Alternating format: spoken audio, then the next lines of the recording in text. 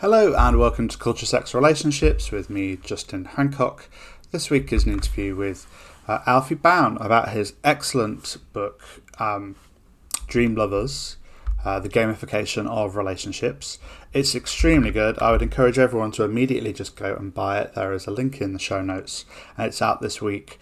So let's help books like this just get really popular, because this is the kind of book that if you're interested in this show, you would definitely be interested in this book. So Alfie Bown is a lecturer in digital media at Royal Holloway, University London. He is a founding editor of 1968 Press, and his journalism has appeared in Tribune, New Statesman, Paris Review and The Guardian.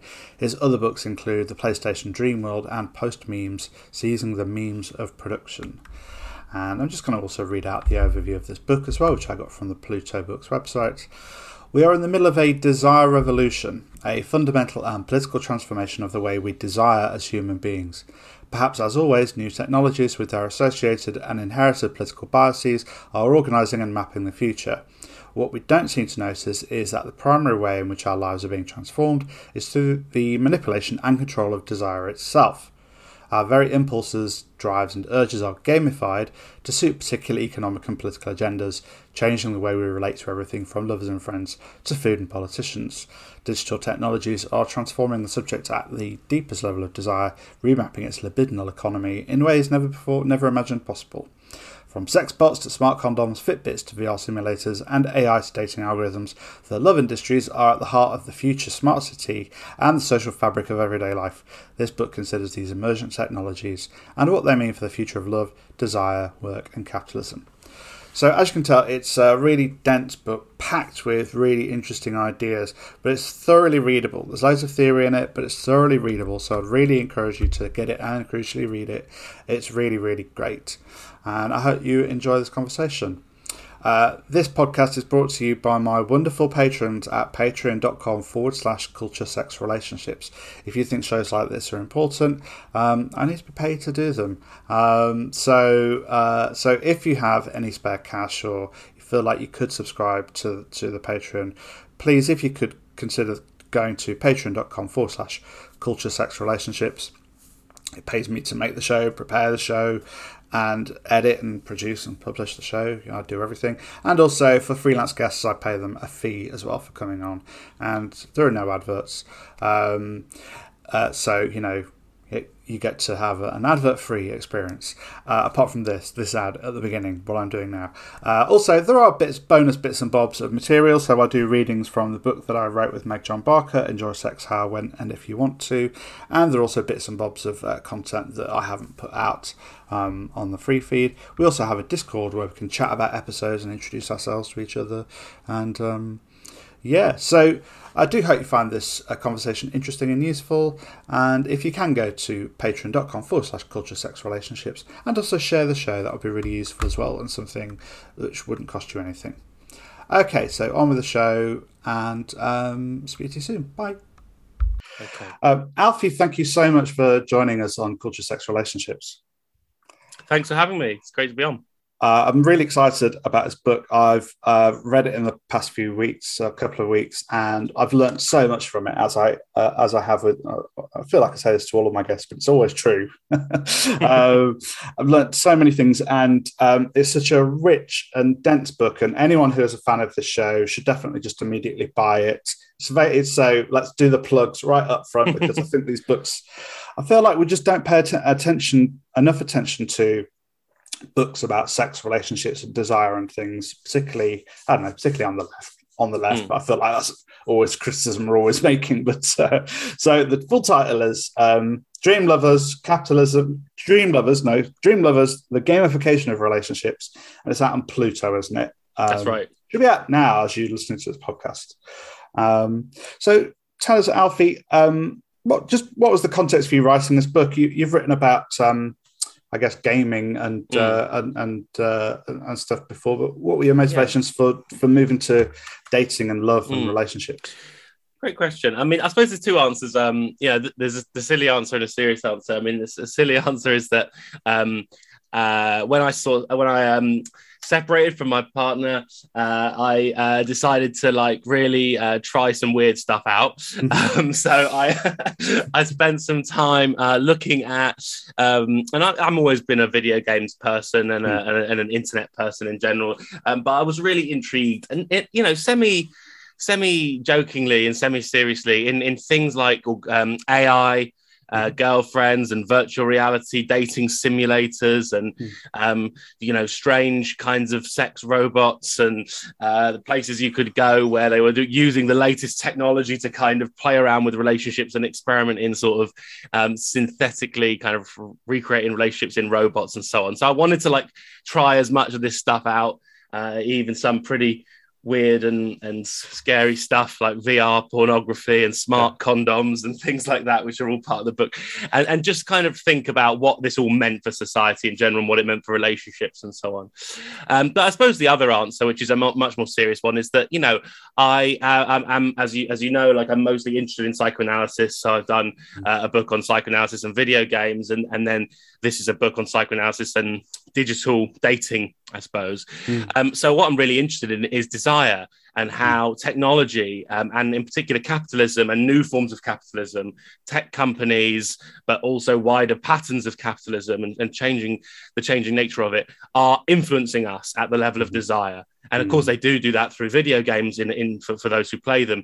But in a broader sense, capitalism and digital technology is often also part of transforming what relationships are, what friendships are, what working relationships are, what love is, what sex is, what desire is. So I wanted to kind of explore how we're being reprogrammed by new patterns of platform capitalism or corporate capitalism.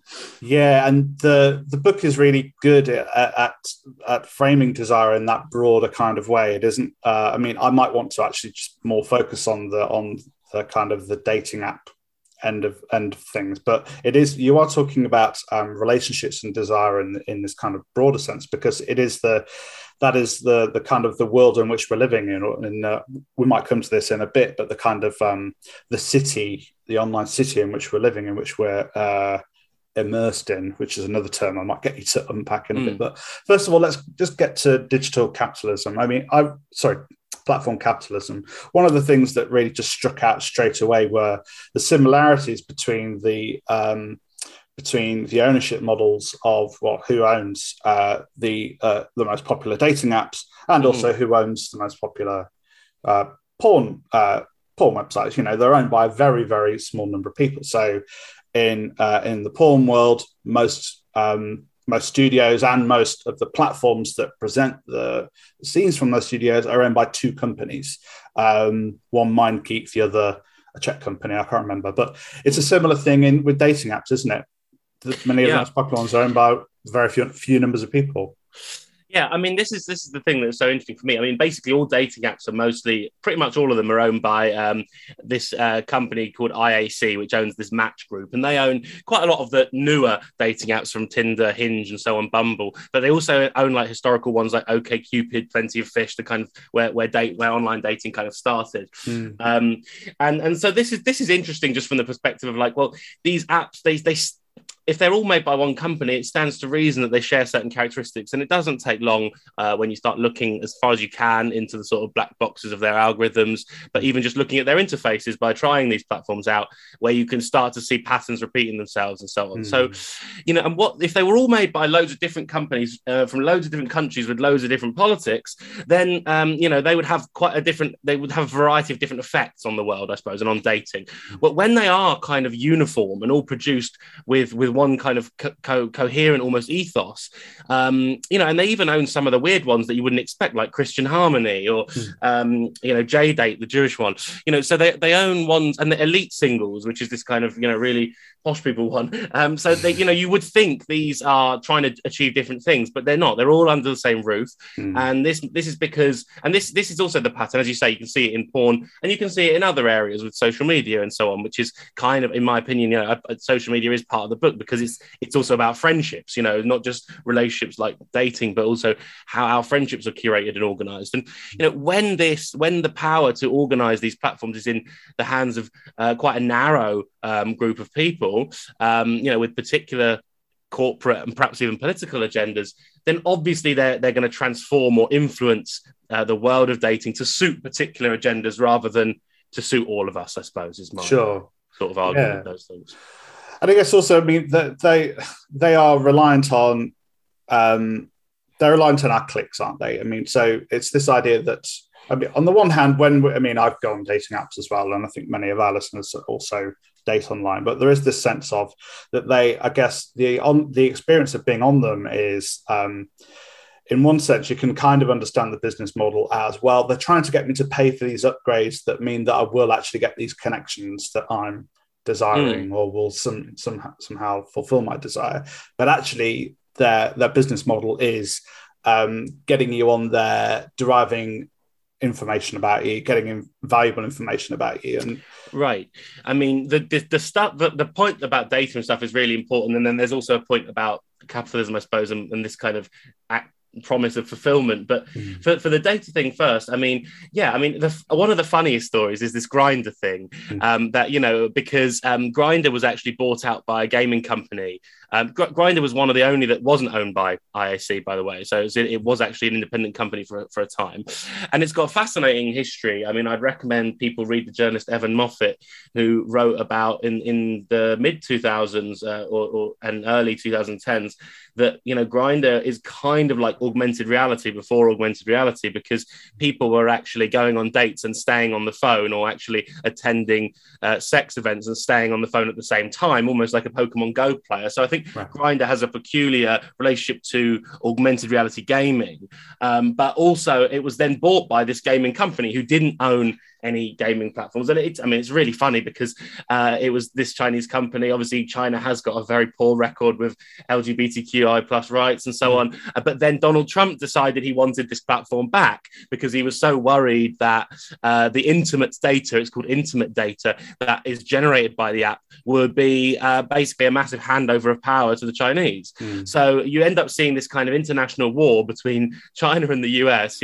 one misogynist president trying to get his gay dating app back from another kind of homophobic, so, and in the end, they do force the sale of Grindr back to a US company. And so I suppose it shows that, money talks more than cultural values. And, both China and Trump's regime were more than happy to throw away what they believe to be culturally important in order to get hold of this economically important, but it also shows the power of intimate data, and that if world powers are fighting over it, then it must be worth something, right? And this is the thing. I mean, when we use these apps, we reveal so much about ourselves. It's how companies like Cambridge Analytica and Palantir are structured. So they harvest this really intimate data where we share with the app how we think, feel, what stimulates us, and so on. And then this can be used and sold as data to achieve other kinds of particular ends. So I mean, this noticing this and is the sort of driving force of these apps is really important. Secondly, and in answer to your question a different way, of course. I mean, Hinge, for example, has that tagline. I can't quite remember it now, but it's like the dating app that's designed to be deleted or something. So, they're telling you, you get this, and of course, it's going to be so good at matching you up with people that you won't need a dating app anymore. Now, it doesn't take a genius to realize that that's not clearly in Hinge's best interest for you to delete itself. So they're not, in fact, structured to match you with someone so that you don't need a dating app anymore. They are predicated on the fact that the more failed it is, the more you'll be back and the more you'll keep continuing. And this actually is, in a sense, how a much wider structure of corporate capitalism functions, right? Like if a pair of Nike trainers or an Apple smartphone was truly fulfilling, you'd never buy a second one and the whole system wouldn't work. So there's a broader sort of, and this is, something that psychoanalysis explores quite a lot, especially Todd McGowan, I would say, who's fantastic on this in his book, Capitalism and Desire, that, basically desire doesn't actually work like this at all. But we in order for capitalism to sustain itself, we have to kind of fall for this trick in a sense, so that we keep going and buying things. And so you can sort of see it in miniature in a dating site or in macro level in capitalism itself. But so I suppose if the earlier stuff we were saying is true, that these apps are really powerful and they're transforming what relationships are, we can then perhaps extend that now and say that they are doing so in the service of a particular kind of capitalist agenda. Yeah, very much so. That's so interesting. And actually, I was going to ask you about the unconscious later, but let's do it now. So again, it's a psychoanalytic framing that you bring to this as well. And you talk about Freud and our good friend Jacques Lacan. I say our good friend. Listeners might have heard me really having a crash course in Lacan when I spoke to Johnny and to Jacob and Bonnie about that book, Event Horizon, which was really great. And where I found out about your book, actually.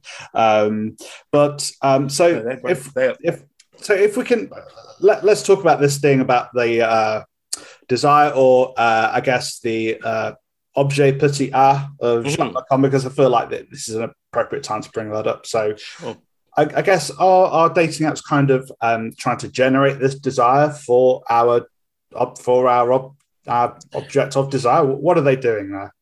Well, I mean, I suppose this concept of objet art, it's one of the sort of core Lacanian concepts, or concepts from Lacan's ideas of psychoanalysis, and it's extremely complicated, obviously. But in a nutshell, it's basically the idea that everything that you want or desire, and you can articulate in your language as desiring. So whether it's a Pokemon or a lover or a pint of beer is not like the core thing that you desire, but like a kind of substitute for this kind of elusive object of desire that kind of always escapes you and is supposed to escape you, right? And it's interesting because this runs counter, in my opinion, to what capitalism wants you to think. And this is why I actually believe psychoanalysis is anti-capitalist, as I think Jacob and Bonnie do in their great book as well.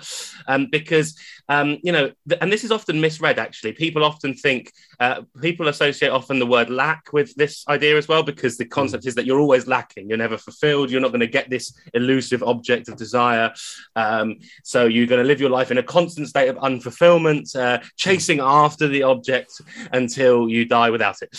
So but one of the misconceptions around this is that this is a negative or what's the word, pessimistic situation, because in psychoanalysis, or in Jacques Lacan's terms, this is not bad. Like you wouldn't want to get the thing that you desire, right? So if you were to have everything you wanted, you would have no desire left, and you would be a sort of dead subject. You would be no point getting up in the morning, because you wouldn't have no drive, nothing to go for. So this is extremely undesirable. And actually, the figure of the melancholic in Freud is often an example of this. The figure who is missing desire, right? Who doesn't have anything to desire, and this is worse than having what you want, right? So the misconception there is that it's a sad thing, I suppose, and now to the point about why it's anti-capitalist, because psychoanalysis is or Lacanian psychoanalysis especially, is trying to make you realize that point, right? So that you accept a condition of being unfulfilled or lack or having lack as a acceptable, inevitable, and even positive state to be in, so that you therefore don't have to keep falling for this trick of pursuing everything that's offered to you as a promise of fulfillment. So capitalism makes a promise of fulfillment, which psychoanalysis, I think, can and this is also from Todd McGowan's kind of argument, but psychoanalysis can allow you to see this structure and therefore not necessarily keep falling for it in precisely the same ways. Sure. So I guess it is this kind of clarity of what it is that we're doing, rather than, so on the face of it, if we were to look at, I'm specifically talking about dating apps. I know that you talk about lots of other things in the broad kind of again city that we're talking about, that you talk about in your book, but I guess what apps, if we were to look at dating apps uncritically, they would say, well, they're providing me with a valuable service where, they are serving lots of people who, are, lots of hotties who I, may like or dislike. And, it's a valuable way for me to meet people. But also you go to great pains in the book, and I think rightfully so, to say, it's not saying we should ditch this and kind of go back to a kind of a pre-internet model of dating, are you, where we bump into someone in a pub or something. No, exactly. And there's two reasons for that. I mean, one is that I don't think that a kind of I think the technology is here to stay, and that attempts, there's nothing we can do about that. So attempts to sort of go and live in the trees or whatever and not have the internet, okay, that might help your what in my opinion, really, I suppose it's a fairly strong opinion, is that just leaves the most exploited people without you even fighting their corner. So if we who can afford to opt out of these technologies entirely, we just leave the people who can't afford to stuck in this horrible system run by their capitalist overlords, and we're no longer sort of helping them out. So, I don't think it's a good strategy to sort of opt out of technology. And the other thing is that, and perhaps more interestingly, is I haven't given up hope on, I guess what I'd say is the early internet cultures who saw the internet as a potential space for a new kind of digital commons. In the digital commons, in the sense that, in capitalist society in general, I suppose resources is characterized by scarcity. So everything runs out eventually. So we have like distribution problems and inequalities in who can have lots and who can have little. But when the internet arrived, there was lots of new philosophies of a new kind of digital commons, which wouldn't have a surplus, which would have infinite, no scarcity, because unlike a commons where you'd have a shared well for water in a village, and each time you take a bucket out, there's a bucket less in there. The digital object is kind of potentially infinite. So you could, there was conceptualizations of the internet as this kind of really, I mean, it goes with other things, but there was hope that the internet would be a kind of revolutionary, democratic space for new kinds of social organization, and that it could break away from the inequalities and scarcities that you find elsewhere, I suppose, in society. Incidentally, I think NFTs are an introduction to kind of reintroduce scarcity into the digital commons, because the NFT is infinite, but it's being turned into a scarce commodity by those who want to get rid of this possibility of the infinite digital commons. Anyway, I suppose all of that's a long-winded way of saying that I still have hope that the internet and digital media can be part of a better kind of communal future. So what I wanted to do, and it's kind of done in the book in a sort of half joking way, but at the end of each chapter, I did like a kind of proposal for a digital object that would work for the left or for socialism or for the common good or whatever. So, one of those was a dating site. One was a kind of sort of somewhere between a video game and porn program, and one was a kind of wearable, like equivalent of a Fitbit. And these are kind of silly suggestions in the sense that I don't think that my idea is really that good, and that some tech startup should start making these silly suggestions that I've come up with in the book. But the point is to say, look, instead of opting out, and this is what your question was, instead of opting out, we can opt in and try and come up with some strategies. And if we had a better common ownership of resources and materials, and got our heads together and thought about, okay, how do we make a dating app which doesn't just serve this particular set of corporate interests, but works for everyone in a communal way? That would, I think, be a route to a better kind of future. Yeah, and just from your story about Grindr at the beginning of the book, at the beginning of our conversation, it's clear that these are not small stakes. Like Donald Trump was not in the kind of the realm of the not doing a symbolistic thing. I'm not to use the Lacanian. I'm not using Lacanian kind of symbolism, but he's not doing a symbolistic thing of I want Grindr back kind of thing. It's because, and as you explain in the book, the reason why China wants it, or the reason why China is interested in having these apps within their purview is literally it keeps people clicking and making money within China. It is creating money creating profit for Chinese companies. But I guess it is to see clearly who is owning these companies and what it is that we're doing when we're taking part in these in these gamified things. And I suppose the thing to say here, and it's not a point that is unique to me. But these companies are increasingly in bed with these nation states, and this is the new kind of these battles over who owns the cloud. I mean, you saw it again with the T-Mobile 5G thing and the Huawei battle. These are the new form of global stakeholders going to war over digital space, because this is the resource that is of the highest value. And it's of the highest value, not just in terms of generating profit, but also in and this sounds more dystopian, I suppose, but in carving out what the future of the human population is going to act like and behave like. And this is why I also wanted to talk about smart cities. I know that smart cities sounds like a long way from dating apps, but actually they're all technologies which are interested in how can we edit and change the behavior of a population to suit us. And you can see clear examples. Jack Ma, the founder of Alibaba, he's a member of the Chinese Communist Party. That just came out a few years ago. Eric Schmidt, the CEO of Google, the former CEO, he now sits on this Pentagon panel for integrating digital technologies into the NSA. That's the subject of Julian Assange's book, which hardly anyone's bizarrely read, called When Google Met WikiLeaks. It's absolutely great at sort of showing how, before we all realized it, in fact, that this was already happening. And basically, so it's not separate. This corporate power is not separate from state power. And it's a new form of power, which is, yes, interested in deriving the most profit at the expense of anything else, but it's also got other kinds of power that it can be part of changing election results and, rigging democracy and changing behavior patterns and really sort of transforming what it means to be a citizen today.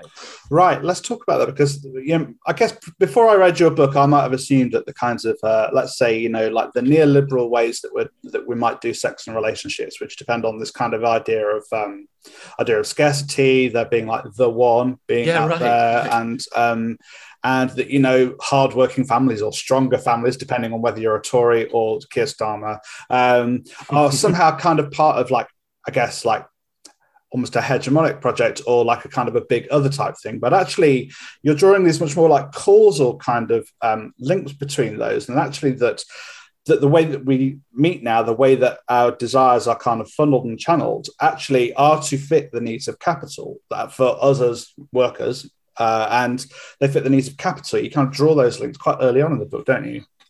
Yeah, I suppose so. Yeah. And I think, I suppose one thing here would be to connect dating sites with targeted advertising. That might be one way of answering this, because on the one hand, you've got, and we see this, and I also think this is interesting for other reasons, sort of, what would be the word, sort of culturally interesting. I mean, I looked at some really weird sites. One of the things I had to go on was Trump.dating, this Donald Trump support site. There's also the Atlasosphere, this Ayn Rand dating site. There's Red Yenta, a sort of experimental, semi-serious socialist dating site.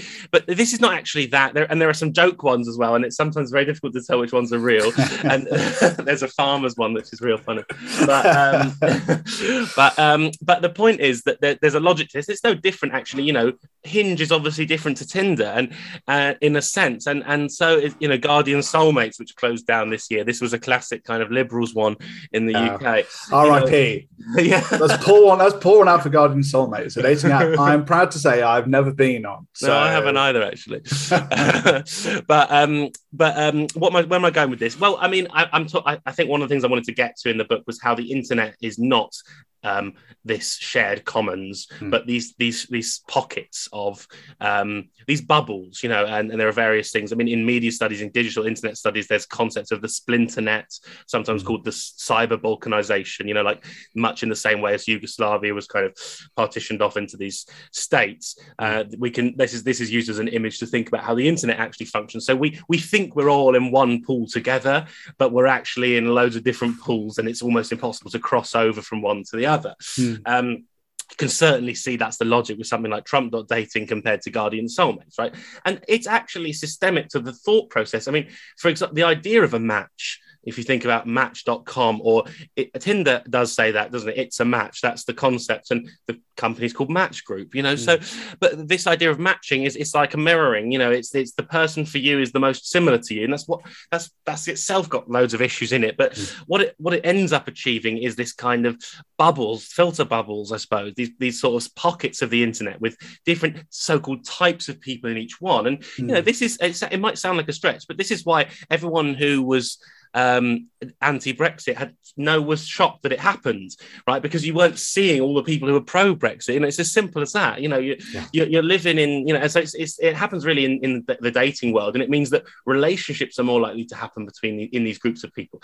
The most spooky example of this is a Chinese app called Baihei, which runs on the Zima credit score, which is basically based on an American credit score. So it's not one of these things where it's easy to say, well, this is how crazy China is, you know. But it's kind of an extreme version, and it basically rewards you for certain things. Mostly having good credit rating, but also things like if your friends have been, I can't remember what the categories, I think it's called connections, but it's like if your friends have been arrested, you lose points, you know, so it's really part of this kind of social credit system where, you know, if you're a good citizen, you get points, and then you get access to the higher quality dates. It bubbles people up according to their score. So you're putting sort of your delinquents who have got loads of radical friends and go on protests all in a pool together, and then you sort of rich people who are good citizens in another pool. and this is the logic of these platforms, and I suppose that is scary for so many different reasons, because it feeds inequality, political divisiveness, it shuts down conversations and opportunities to engage with people who don't think similarly to you. But also it is also because this is how the marketing structures of targeted advertising works. So if we can have everyone who likes cappuccinos, right, doing in this place, and everyone who likes McDonald's, Big Mac or whatever in this place, and the vegans over here, then, you know, it makes sense for the way in which those people can be targeted with advertising campaigns, not just to market products, but also to do, I suppose, what's called nudging, right? So like working out what people want and then influencing what they want in various ways. So yeah, this whole system is having all sorts of negative effects, and it's such a shame that it's the absolute opposite of this idea, this kind of utopian idea of a digital commons where we would all have this shared space and we would actually be able to meet people who weren't just from our village and things like that. Yeah, I mean, I'd quite like to end our conversation with your proposal for this, actually, and from your chapter from metaphor to metonymy. It was the first time I said that word, so I've almost 100% mispronounced it. That's actually right. So your point here is that, you know, so what the internet could have done was to be, as you say, matching people up from wherever, but all it's doing is kind of like taking us back to, I guess, what has become a common sense idea that you would meet people in your social or geographical or demographic kind of like class or category. And so I guess before internet dating, we might assume to meet people in our, you know, geographic location, at our work, or in social events that we go to. So we have a very narrow field from who we're choosing. The opportunity for dating apps would be, okay, here's absolutely anybody. Here is, you know, hotties from all over, you know, within a reasonable traveling distance if you want your relationship to be IRL. But actually, it's just selling us back this idea that, or putting us back in these categories in ways which they now control rather than wasn't in control before. Yeah, I mean, I suppose what I wanted to do is not just have it random. So I don't think it would be that. Clearly, there are ways in which algorithms and data can help to, because the thing that if you just say, let's all just throw everyone together in a random thing, you know, the thing that what people will say, and I don't actually know if it's true, it might take longer, even more scrolling and flicking, but, you know, people will immediately say, and perhaps rightly, that this just won't work as well, right? So the data can be useful in helping you, and there are so many, what do you call that when it works? Like the opposite of a sob story, like a good story where these things work. Right? So clearly there's got to be some way in which the data, can be used to help us meet people that we could get on with. But on the other hand, we don't want a situation where you're only meeting a certain type of people. So how could we conceive of a dating app which somehow had the best of both worlds here? And, you know, it's a huge project really, because I think ultimately you'll never see this sort of thing happen unless you actually seize the means of production of these things. And, you know, so unless we had a proper communal shared ownership of platforms like this, it would be almost it's just completely unreasonable to ask them to behave in a way that we might like. But just for the sake of imagination, if we did have a millions of billions of pounds and a network of people dedicated to, creating a dating app that was doing something better, I thought that the best way to do it would be to, I don't usually go around using words like metonymy myself, to be honest. But I am now. I'm going to try and get into try and bring it up in a conversation later. But it's the idea basically that metaphor is the idea of like the dating app. We've covered that. I think that it's a copy of you. Somebody who matches you, who has similar characteristics to you. Metonymy is more like in this particular kind of theory from Roland Barthes. Really, it's more like the next thing in the chain. So like one thing leads to another, leads to another, leads to another, and those things are in close proximity with other. They're almost like touching, and the fact that they're touching indicates a similarity, right? And you actually see this with like word wheels and stuff like that online. Something like Wikipedia. This is the simplest way I can put it. You know how you go on Wikipedia and you end up somewhere quite far away from where you intended to be, right? But it's not random because you followed your own interests to get there, right? So you started on an article about Johnny Depp's trial or whatever. You ended up reading about, analytic philosophy in the 18th century, but these things are far away from each other, but there is a link of change that you chose to go through, which made you end up at the place where you ended up. So it's quite wild, Wikipedia, and I think it's a great example. And it's no coincidence that Wikipedia was not made as a for-profit corporation. I suppose you could think of Reddit as having a similar structure when compared to, whereas on Facebook and Twitter, it's actually nearly impossible to like get out of your curated space, right? You'd have to actually use the search bar and just like search a random person or something in order to like find something unusual. So, and then how do you decide what to search? So dating apps today, they work much more like Facebook and Twitter than they do like Wikipedia and Reddit. And so my idea was that you would restructure it so that the data is there, maybe using words or something, or whatever it would be, and so that it was being used to inform it, but that you could sort of follow a path and end up somewhere wildly different to where you started. So everyone would have a profile page, and everything on it would be a clickable link. And so you'd be like, okay, well, I like that person, but I'm not quite sure they're right for me, but I can see that they're interested in whatever it is. I'm going to click on that one. And then you see someone else who's got that word in there. And, so you sort of explore it as this kind of much more digital traveler sort of way and end up much further from where you began. So you end up choosing to date someone based on someone you've sort of found in this curated mass rather than someone that's been chosen for you as a match because they're similar to you. Yeah, I think that I'm attracted to this idea, and that sounds very nerdy because it sounds very rhizomic, right? Right. And so rather than it just kind of serving up, you do talk about Deleuze and Guattari and the individuated stuff. That there are. It's almost like we are ourselves are kind of like apportioned off in this world, and then and we find like bits of other people, I suppose. But this is like the possibility of what else might our dating apps look like, what else might our dating cells look like, I suppose.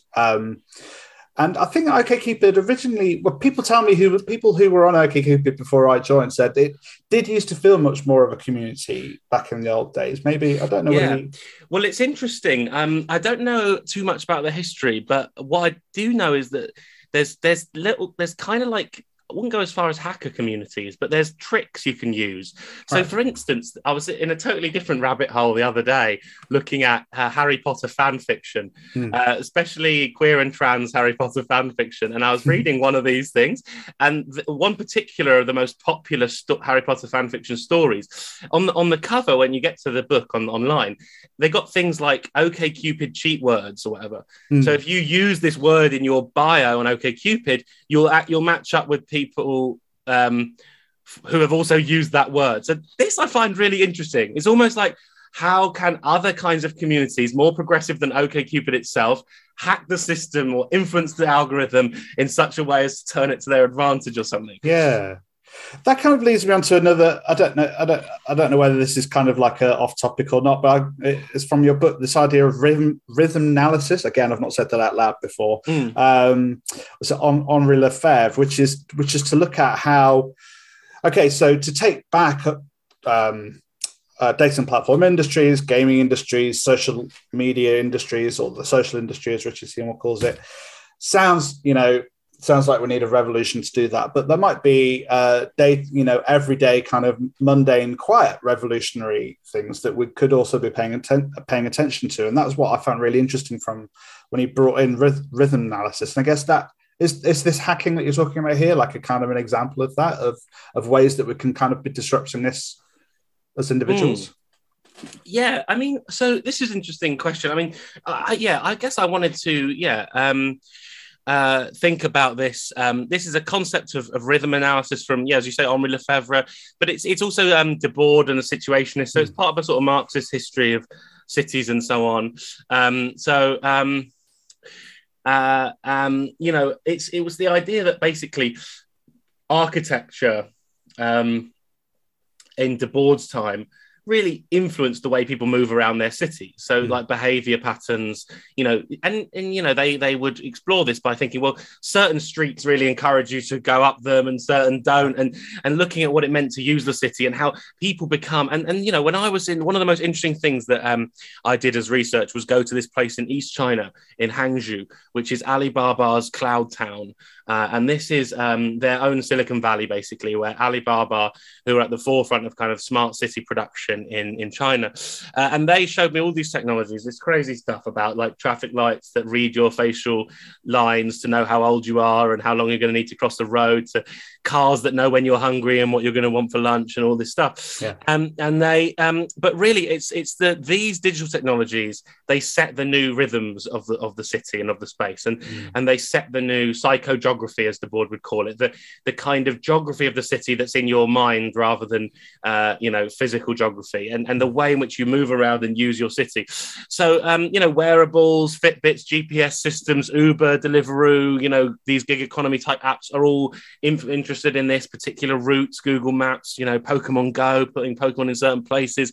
There's endless, running apps, things like that. There's endless examples of how the city has become this kind of programmable space where your sort of rhythms are part of that. And then, of course, we get that in the purely online world as well, with something like Netflix, something like all those kind of streaming platforms which try to kind of reintroduce rhythm to everyday life by curating programs and placing them in front of you and so on.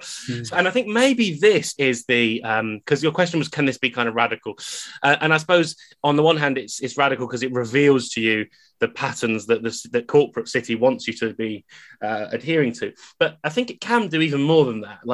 And I think this maybe sounds a bit naively nostalgic, but when I was growing up, I used to remember things like eating dinner at 6:30 because The Simpsons was on at 6. Yeah. And I also, there's that classic story about how British streets used to have a power cut at 7:45 halfway through Coronation Street because everyone was putting the kettle on at the same time, and it was, you'd have a localized power cut. See, I remember this happening, a couple of streets lights would go out for 2 hours because too many cups of tea. Now in a way this is a depressing picture of how predictable and mundane British life was, but on the other hand, what happens when the digital and it is in fact probably the digital switchover, if you remember all this panic on TV about the digital switchover and so on, but that's the start. I think that's 2000 something, but as the internet becomes an everyday part of everyone's lives, as streaming platforms take over from fixed times, you move from a sort of nation where everyone was doing the same thing at the same time to the point where you have a power cut, to a situation where everyone has got their own personally curated experience, which is particularly, and this is something some people might disagree with, in my opinion, it's deliberately designed to separate you off from other people. Right. You are not supposed to be on the same rhythmic pattern as anyone else, because if you were, you would have the shared grounds for revolt. I think it makes sense for power holders to use these strategies to divide people, to make sure we're all running at different rhythms. Because if you're running at the same rhythm, and it's not, that's not wild. I mean, some bosses at work give people lunch breaks at different times for precisely this reason. Yeah. It's a strategy that's been in place in workplaces, and now we're all working in this kind of massive factory where we're all on different rhythms that we thank the tech lords for, because we think that it's really giving us what we want and consumer choice, and how wonderful it is that we've got more options. But actually, we've lost the shared sense of rhythm with other people Right. And that might feed back into dating and relationships. I don't know. Yeah, I mean, I guess one thing we might do is just to notice how we can individually quietly disrupt this. So, to kind of, I guess, if we're being gamified by relationships, then are the by relationship dating apps, are there ways for us to kind of gamify this? I'm just thinking on, for example, maybe if everybody just matched with each other everywhere all of the time, and then use that for having conversations about the app, referring people to podcasts like this and books like yours, that might be a place with, what Jeremy Gilbert calls potent collectivities, where bringing people back together where they actually are in the same space and talking about some of these things. Yeah, no, I agree. No, and that should be the focus. I mean, that's the capacity to use the internet to do those things is huge. So, that should be the focus and the dominant trend. Yeah. But as I say, I suppose that part we do have some influence over, right? Because we still have the ability to choose to do those things, so I think that's good. Yeah.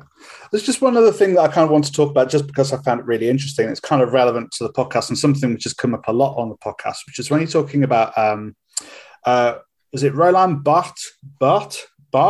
Yeah, Roland Barthes. That'll do. Yeah. And his idea of like enamoration. So, something that me and formerly Meg John Barker used to do the show with me, something that we would always be very critical of, or invite the listener to be critical of, or invite everyone to be critical of, is this idea of falling in love and what that is, and actually I would, I started calling it a micro moment of positivity resonance, where certain things happen in your brain, but that's it. But we have this very strong story and this scene where falling in love kind of happens. And what you draw on in the book from Barthes is that what he says is that we first of all fall in love with a scene, and the kinds of and the things in it. Can you talk a little bit about this, because I found this super fascinating. No, this was also one of my sort of main motivations really for starting work on this book. That's kind of why it's at the beginning, I suppose, because it was when I saw this, when I read this Roland Barthes theory, I thought, this is actually more, this really made sense of the digital world to me. So basically, he's writing in this book called A Lover's Discourse, and he's a kind of almost out of fashion French philosopher, really, from the same era as Lacan, Derrida, Deleuze. But this book is not one of the more well-known ones. And he has this theory of desire there, which I didn't really expect to see.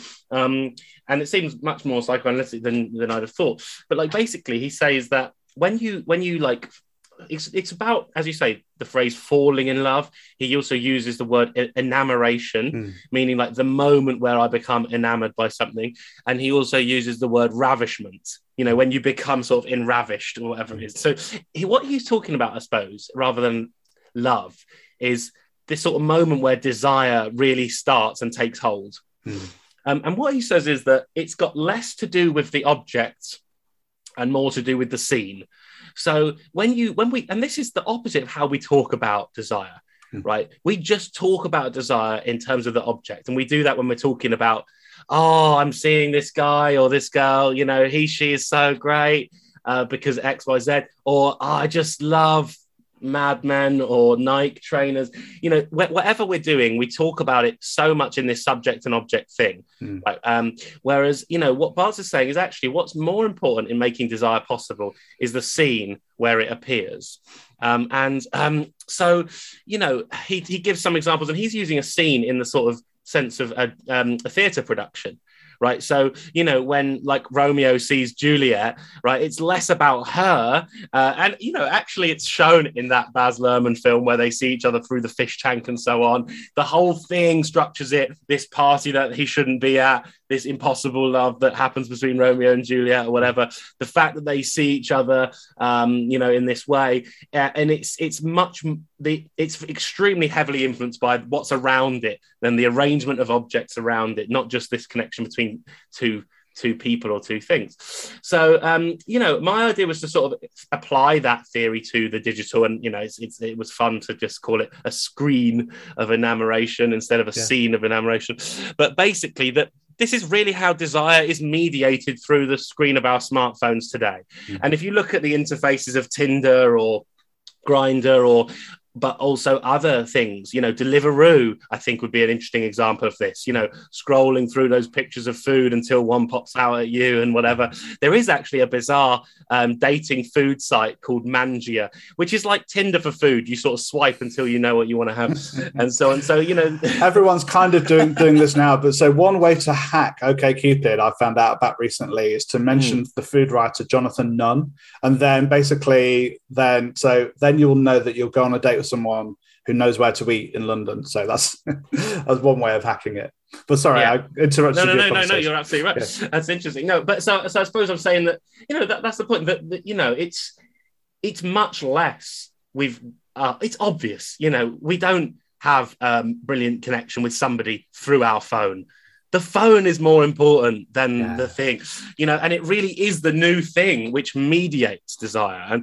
And you know, I'd really recommend a book for people who just want to read not a theory book, but which I've talked about in the book, called The Disconnect by Roisin Kibbard. And she's an Irish writer in her 20s, and she talks about, you know, falling in love over Gmail. Right. And it's extremely interesting, you know, I mean, Gmail is even kind of retro these days, but like, you know, it's the way in which like the sort of platforms themselves, you know, and even this is not just, I just want to say this is not just for people whose relationship is entirely online. Just think, if I don't know, I mean, I've had partners where the WhatsApp is basically the meat of the relationship, basically, right. You know, or the Facebook chat or whatever.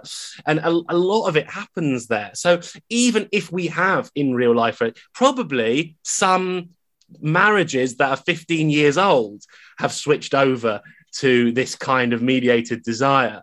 So it's not just for online relationships. This is, right. It's become part of desire, and that it is mediated through these screens. And we see it with dating apps, we see it with chat programs, we see it with emojis and all sorts. And this is not, I'm not saying this is bad, not at all, but it's just noticing how, and this is what Roland Barthes' theory is, it's not bad. It's not saying this ruins it or anything, not at all.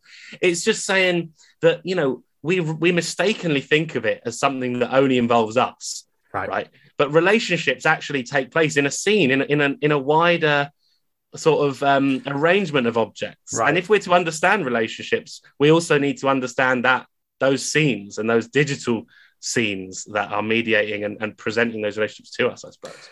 Right, and that there is this intentionality to relationships that we need to have. And that actually, you know, this the scene that we are given, I guess, gives us this sense of, you know, might give us a sense of this is meant to be, or this is. I'm just reminded of a bit in Seinfeld where George Costanza is saying, everybody else has really great meeting stories. I never had that great meeting story. You know, they're just that kind of, and so that story becomes like an indicator of how successful the relationship might be, because it's as if a magical thing happened. But these scenes are set in place, and these scenes are not making us do this, but they have an influence on how we on our desires. And you also kind of talk about this, that this might lead to some possibility of there being a less spontaneous way of doing relationships, and that actually might also be a feminist thing too. I'm glad you asked about that. Nobody ever asked about that. No, this was one of the most, and I think I should just be, you know, this was one. I mean, So, I mean, I was very interested in feminist theory during my degree and stuff, especially psychoanalysis and film, which is part of my sort of background, but I hadn't thought about so much from this angle. But it was actually the really interesting, I think it came mostly from the series editors of this book when I first sent it off. They sort of recommended me this kind of history, a particular history of feminist theories of desire. Lots of it is really interesting and important, especially Ava Illouz, her book's really important on this stuff. But it was actually this kind of radical feminist from the 70s, Shulmay Firestone, who's, I found super interesting on this topic of spontaneity. And this immediately, I thought, there's something really important here because spontaneity, this is the whole question. We started talking about this data, clearly we don't want it random, but we also don't want it just curated in the service of these particular strand of corporate tech bros in Silicon Valley or whatever. Right. So what do we do? And I found that really interesting that she talks about how in her own context, men can afford to be spontaneous in a way women can't, and so on. And spontaneity is on the side of privilege, whereas, which I could totally understand those arguments and think it was really, really interesting to do that. So I suppose, that all then plugs into this kind of discussion of well, how do we sort of, it's actually not good enough to sort of, like we said about when you asked about, what about running away from the internet? There's a certain kind of privilege here. What about people who in the Philippines who depend on the Amazon Mechanical Turk for their livelihood and their family's livelihood? What if you go and live in a forest in upstate New York or whatever? You're just leaving those people there. And I think this is the thing. We have to think about this from a global politics perspective, a feminist perspective, all kinds of things like that, because this is a place where the internet, it's not, but it's closely getting towards a place where we're all going to be there in the future, but we're not all going to be there in the same way. There's going to be sort of vast inequalities in regards to the way and the kinds of beneficiaries and the kinds of experiences that different groups of people have on the internet. So, I haven't been able to solve this, obviously, but thinking about this is important. Yeah, definitely. And also, of course, the enamoration is just the first bit. The actual relationship is something that we can build in as post-capitalist way as possible, and that's exactly. And that's the point. I mean, in a way, though, you've made a point I should have made, that actually all those apps care about is the enamoration. Yeah. Because that's the end, Yeah. That's it. I would actually like to see an app. Yeah. And I don't know. It's interesting that. Yeah. Yeah. It's interesting. It's all about that first bit. It's not because in a way, I mean, my experience, I don't know if this is just personal, but my experience is it's not that difficult to experience that enamoration and find someone to go on a date with. But the first few weeks of a relationship are probably the most difficult to work out whether it so. But they should make an app that's for the sort of medium term instead of just meeting. Well, that's where people like me come in. Yeah, but monetizing that is the hardest bit. Yeah, right. Well, Alfie, what an interesting conversation and such an interesting book. Please I am encouraging everyone just to buy this book and crucially to read it. It's very accessible. There's many ideas in it, but it's actually pretty easy reading, even though there's so much theory in it. Dream Lovers, the gamification of relationships, out now. Alfie Bown, thank you so much for coming on the show. Thanks so much for having me. It's been really fun to talk, and thanks everyone for listening. Cool.